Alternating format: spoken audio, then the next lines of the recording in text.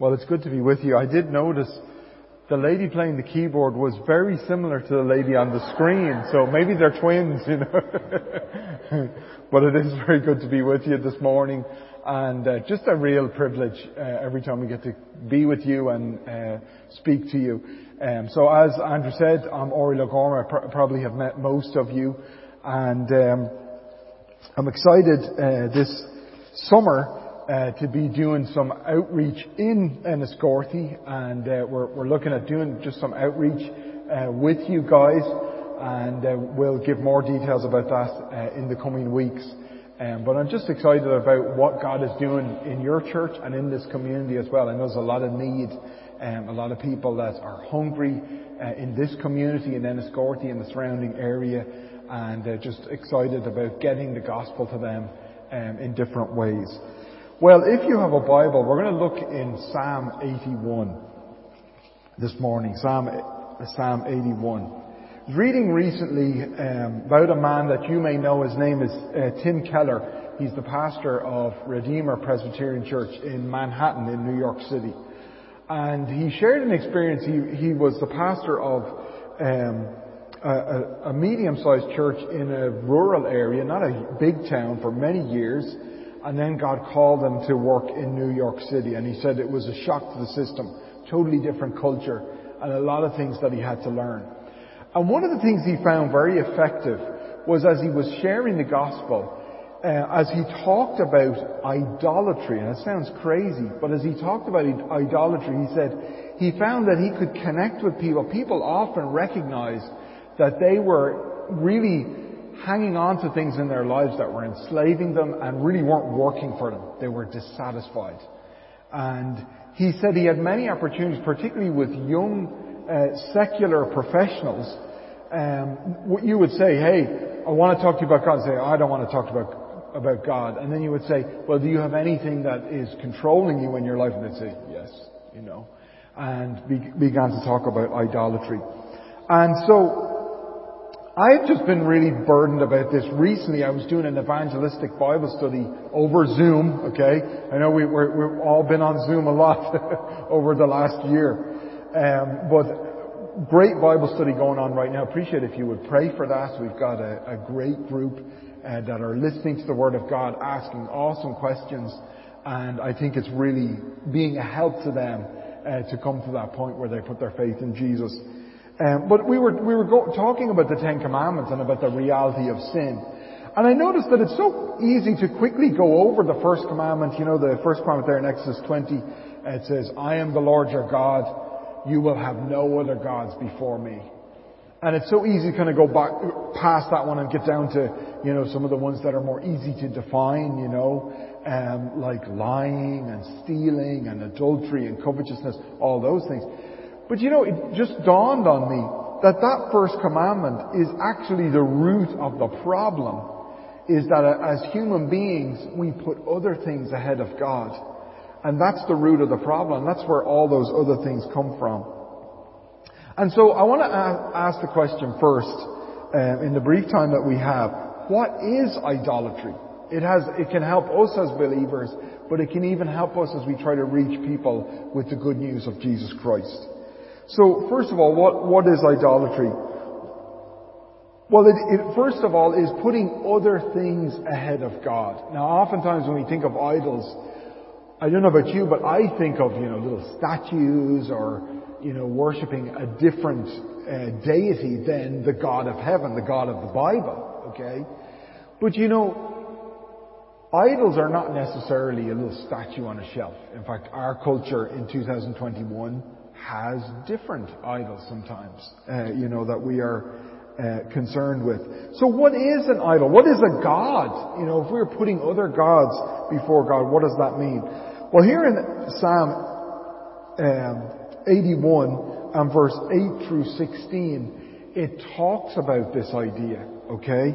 Verse 8 through 10 are really talking about going back to, you know, what it says in Exodus chapter 20, verses 2 and 3, and also in Deuteronomy chapter 6, you know, you will love the Lord your God with all your heart and all your soul and all your mind.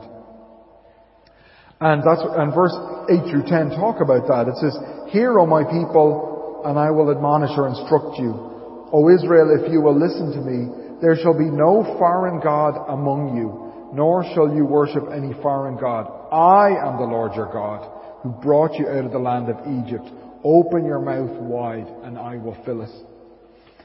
But then he goes on to say in verse 11 and 12, he says, but my people would not heed my voice, and Israel would have none of me. Israel didn't want me. So I gave them to their own stubborn hearts to walk in their own counsels. Oh, that my people would listen to me, that Israel would walk in my ways. That's so powerful to me. God looks at us when we're putting other things ahead of Him, and He says, I wish they would make me their God and follow me. Because listen to the blessings He talks about. Verse 14, I would soon subdue their enemies and turn my hand against their adversaries. The haters of the Lord would pretend submission to Him, but their fate would endure forever. He would have fed them also with the finest of wheat, and with honey from the rock I would have satisfied you. And very simply from those verses, what is a God? A God is, number one, the one who rescues you. The one that you turn to in bad times. That can be God. It can be other things or people in our lives though. And that's, I think what it's talking about there in verse 13, that a God is something that rescues us, okay? Also, notice in verse 16, God says that He would feed His people. He would feed His people Israel, and He would satisfy them with honey out of the rock, okay? A God is also the one who satisfies you, okay? The one who provides your needs, and the one who gives you fulfillment and satisfaction. That's what a God is. I think this is a good definition. A man named Jim Berg came up with this definition. Anything that replaces God as the primary source of comfort in our lives becomes an idol, a substitute for God. And that's basically what an idol is to substitute for God. You see, in the same way as a car was made to run on petrol or diesel, or I know electric currents now more and more frequently, but in the same way that a car was made to run on fuel, we were made to run on God. Okay? And yet, it's the tendency of the human heart to find all sorts of other things to rescue us, to meet our needs, to bring us fulfillment and satisfaction. And idolatry is when we take those things and we substitute them for God. And that's what it's talking about in verse 11 and 12. God talks about, I am your God. I have delivered you. I have established a relationship with you. And yet He says in verse 11, but my people wouldn't listen to me. My people didn't want me. They rejected me. And I gave them over to their stubborn heart to walk in their own counsels. And basically, idolatry is when, first and foremost, we make ourselves our own God, our own wisdom and our own strength, instead of God's wisdom and His strength in our lives. 1 Timothy chapter 3 verse 1 and 2 talks about the last times and how difficult they will be. And the first thing it says when it gives the characteristics of the end times, it says, men will be lovers of themselves. Lovers of themselves. And really, idolatry is when we substitute God for ourselves in our lives. And really, it leads to any of a number of things in our lives when we start worshipping ourselves, because then we find all sorts of things. When we look at the Ten Commandments, all the other 9 commandments are really, as I said, they're really an expression of God getting out of place in our lives, okay? Dishonoring parents, murdering, committing adultery, stealing, lying, coveting. They're all efforts to make our lives work without God. And if God is first in our lives, that's the first step to following God, obviously. Also, different things can become idols in our lives. In 2021, relationships. And you turn on the radio and you will hear the popular songs of our day, and so many of them are about love, aren't they? They're about love. But it's amazing to me, you hear some of the songs, and really the message of the song is, I need you to make my life work, you know? And truly, romantic love is a wonderful thing, okay? It is a wonderful thing. But make no mistake, no human relationship, no matter how wonderful it is, can meet the deep needs of the human heart. It's really true. Even the most wonderful relationship, human relationship, can never meet the needs that we can have met in our relationship with God. So relationships can become an idol. Money, materialism can become an idol for us. I remember years ago, got to be in New York City, and we went one of the days we were there in New York to tour a place called the Rockefeller Center. And it's a skyscraper in downtown New York City, Manhattan Island. And it's not one of the highest, it's not the highest skyscraper. Of course, you know about the other towers that are higher. The Empire State Building was taller for many years. And I'm not sure what the tallest building, of course the Twin Towers were the tallest for many years. And now I think they've built a new skyscraper that's even taller than the Twin Towers were. But we got to go and visit the Rockefeller Center, and I remember the tour guide was taking us around. He said it's named after John D. Rockefeller. He was an extremely wealthy businessman. He built this skyscraper, this tower, during the Great Depression. Imagine that. Imagine having so much money that when everyone else is broke, you're building skyscrapers, you know. And that was Rockefeller. He was an extremely wealthy man. But somebody asked John Rockefeller one time, how much money does it take to make a person satisfied? And you would think if anyone was satisfied with money, he would be one of the wealthiest men of his time. And he said this, he said, it just takes a little bit more. And that was his experience of pursuing wealth through his life. He said he was never quite satisfied. He always wanted more. And you know, I don't know about you, we all have financial worries at times, don't we? I wish I had a little more money. We probably all do, But if you had all the money you could want, you wouldn't be happy. You wouldn't be satisfied. Because God is the only one who can satisfy our human hearts. I loved the song that we sang at the beginning it's very difficult not to sing, isn't it? In church. Fair play to you for refraining from doing that, but it's difficult to not sing. But I love the words of the chorus. It says, "Oh, where else would we go but with the Lord of hosts?" Where else can we go? He is the one who can satisfy our hearts. And so really that's what idolatry is. It's setting that aside and saying, I can make my life work without God. Setting Him aside. And that's what it is. Now, God's reaction when human beings don't make Him the supreme God of their lives, He's not indifferent to us, okay? And it's interesting that again and again God uses the imagery of a love relationship in the Bible, okay? And I think it's possible for our Christianity at times, at least, to become kind of mechanical. We're like, okay, I'm doing certain things.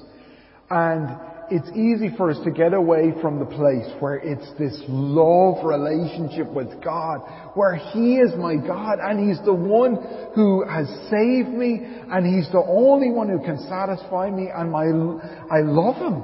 I serve Him because I love Him. And God is passionate about having a relationship with us and with all human beings. And it's not as though obviously sin is wrong and it grieves God. But in addition to that, it also breaks His heart when we as His creation don't make Him first in our lives, because we miss out on so many blessings. And I believe God values that relationship with us. What an awesome thought. Here we are, we're human. We're so weak and insignificant compared to our great God. We're so small compared to God. And yet He actually wants to have this relationship with us. And it bothers Him when that relationship is not there. It grieves Him. And you see some of that language here in Psalm 81. He says, "But my people would not heed my voice, and Israel would have none of me." And you can feel the emotion in that verse, that God is grieved, that his people literally, they don't want him. They don't want him. And then in verse 13 he says, oh, that my people would listen to me. You know, that's not the language of, rules and a mechanical system of living. That's the language of relationship, where God is saying, oh, I wish that they would listen to me and they would walk in my ways. And so God's reaction is not indifferent. God's reaction is like, a spouse who has been betrayed. You know, a spouse who's been betrayed. I remember when Heather and I, when we were first married, we lived in Milwaukee, Wisconsin. And we got to know a couple that were next door to us. And, we got to be friends. And they'd come over to our apartment and we'd go over to theirs. And it was really nice. But I remember at one point, they went through some difficulties in their marriage. And in fact, the husband had been unfaithful to his wife. And I just remember the pain in that lady's heart. Oh, it was so deep and so real. I remember sitting, and Heather and I sitting and talking to her in her mother's house, and she was just so brokenhearted what had gone on. Why? Because that is a painful thing when a relationship is affected like that, in that way, And really, that's the way God views it, Like, He loves us. He wants to have that relationship with us. And when we go seeking after other things, it is a grief of heart to Him. And because He wants that relationship, but also, I believe, because no other thing in life, or no other person, is qualified to be the God of our lives. Again, no one can satisfy us but God. And if we put anything else in that place, what ends up happening in the long run is, at best, it doesn't satisfy us and meet our needs. And at worst, it creates more problems in our lives. Okay? And so these are important things. Can you imagine, my son Sean loves science. Sean is 10 years old. I won't embarrass you, Sean, okay? But Sean loves science, okay? And he's always telling me about the latest thing he learned about science, okay? But can you imagine we put Sean in charge of a nuclear power plant, okay? As smart as Sean is, I don't think he's ready to run a complex and dangerous thing like a nuclear power plant. I mean, if you get one little thing wrong running a nuclear power plant, you can have serious problems, as we saw in Japan a few years ago. And it's very, very dangerous, okay? So you want somebody who probably has 3 PhDs and has run lots of other nuclear power plants to be in charge of a nuclear power plant, okay? There's no offense to Sean, okay? But making other things the God of our lives is like putting a 10-year-old in charge of a nuclear power plant. It's just not going to work. It's not going to work in our lives. Now, I want to ask the question, does this apply to all human beings? You might say to me, well, as we look here in Psalm 81, God is speaking to the people of Israel. He's speaking to His people. And that's true, okay? But the reality is, every human being was made for a relationship with God. Would you agree with that statement? Every one of us were made for a relationship with God. In fact, you could put it this way. Every human being has a relationship with God. It's just broken until we come to God through Jesus Christ to have our sins forgiven and be reconciled to God. I think the very fact that passages like Romans chapter 5, of course Romans 5:8, God demonstrated His love toward us. When we were still sinners, Christ died for us. And it goes on in verse 10 to talk about we are reconciled to God. In other words, the relationship with God was broken and then it was restored. Also in 2 Corinthians 5 verse 20 and 21, it talks about being reconciled. The Apostle Paul says we're ambassadors for God. We represent God and we are pleading with you. Be reconciled to God. Because God has made Jesus to be sin for us so that we can be made the righteousness of God in Him.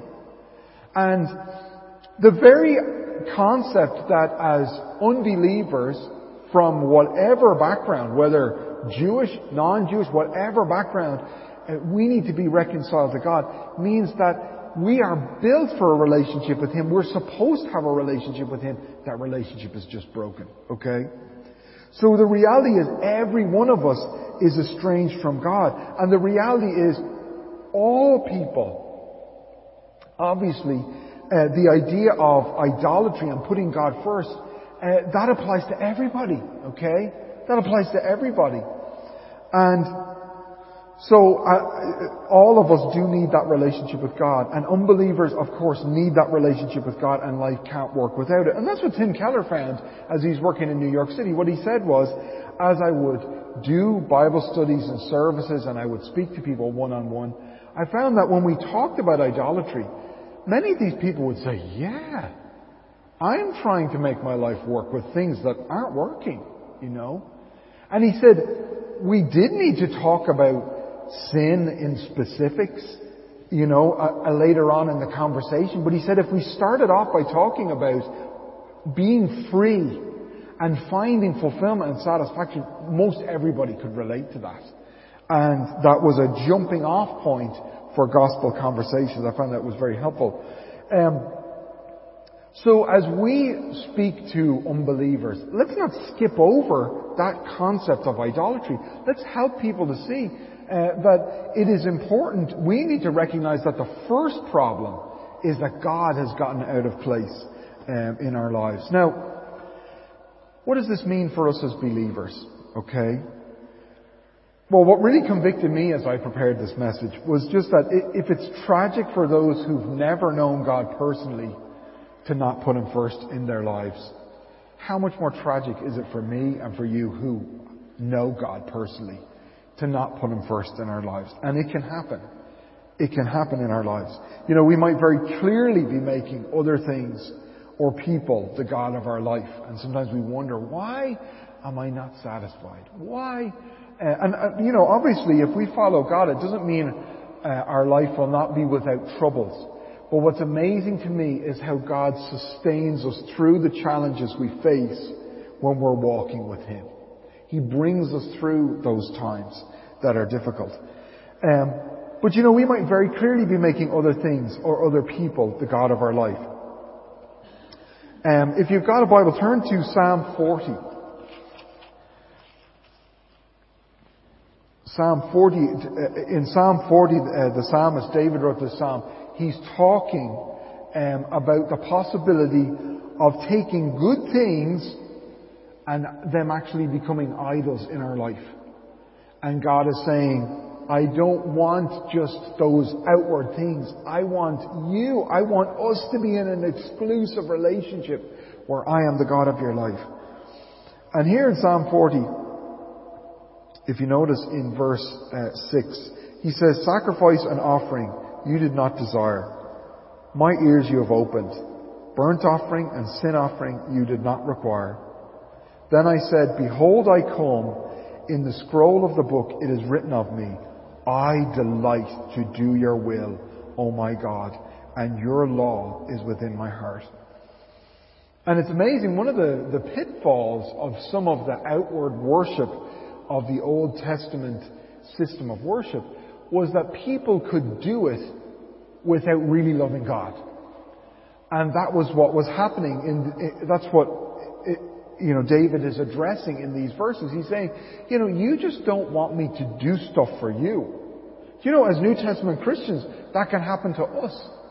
We get into kind of a routine of, doing outward good things, and it becomes some kind of ticking some Christian boxes in our life. Well, I did this, and I did this, so everything must be okay. But if we do those things, but there's not that love for God, if we're not looking to Him as our rescuer, as our source of comfort, as our source of provision, that's not the idea God has. There's more for us. And God wants that exclusive relationship with us. And I love what it says there in verse 7. It says, I come. You know, David realized, you don't just want me to offer sacrifices, you want me. And then in the next verse he said, I delight to do what you want me to do. Why? Because there's a heart that is filled with love for God. God is David's God. And the other things follow, not maybe easily, but more easily than when we're looking to other things to satisfy our heart, not God. And so the call today is to give God yourself, to make Him your everything. And then let's call unbelievers around us back to a relationship with God, because it's what everybody needs. It's what everyone needs. And let's frame the gospel in terms of relationship. And let's not shy away from talking about idolatry, talking about putting other things, replacing God with other things and people in our lives. You know, over the years I've gotten to work a little bit with people in drug addiction. And it's such a tragic thing when people get trapped in that cycle of addiction. And I've done some work with New Hope Residential Centre in Dublin, which is a Christian rehab that works with people in addiction. And I remember somebody said to one of the ladies that works with people in addiction in this home, the residential home, they've got, I think, they've got a capacity of maybe 18, 19 men. And people will come into the centre there, and they will, over time, overcome different addictions, mainly drugs, but also alcohol and other addictions as well. And it's amazing to see what God does in people's lives there in New Hope. But I remember somebody said to one of the ladies that helps the addicts on a very regular basis, you know, only born again Christians can help people get off drugs. And that was somebody who was not a believer, okay? But they had noticed through that person was not a believer, but had worked with people in addiction for many years. And they said, you know, it's something remarkable about the work that born-again believers do with people who are in addiction. You know, I believe part of the reason why is that addiction it's like idolatry in a very pure form, okay? It's a person who is facing, in my experience, very often tragic things in their life. Very, very often. There's some very difficult things that have happened in that person's life. They don't know God, and so they turn to substances to try to make their life work. Sometimes to try to numb the pain of what they're going through. Like it's very real. And you know, addiction it's like nationwide. I remember when we first moved to Arklow back in 2008, and I was from Dublin. I knew drugs were a problem in Dublin, but I thought, you know, this is a smaller rural town. Arklow's about 13,000 people. I thought, you know, I'm sure people won't struggle with addiction. Many, many people on drugs in that town. I was shocked. And what I found over the years is that many people were hurting. Many people had gone through deep things in their life, and they'd turned to drugs just to numb the pain. But you know what? There's something better than drugs, and without so many of the side effects, it's God. And it's a relationship with Him. And you know, many people who've struggled with addiction have found that in their lives. That a relationship with God is what we truly need to satisfy us. And so as we live as Christians, let's make God first and foremost in our lives. And secondly, as we work with those that have not yet believed on Christ, let's help them to see that God is who we really need. And that replacing Him with other things in our lives, it doesn't work. But that we can be reconciled to God through Jesus Christ.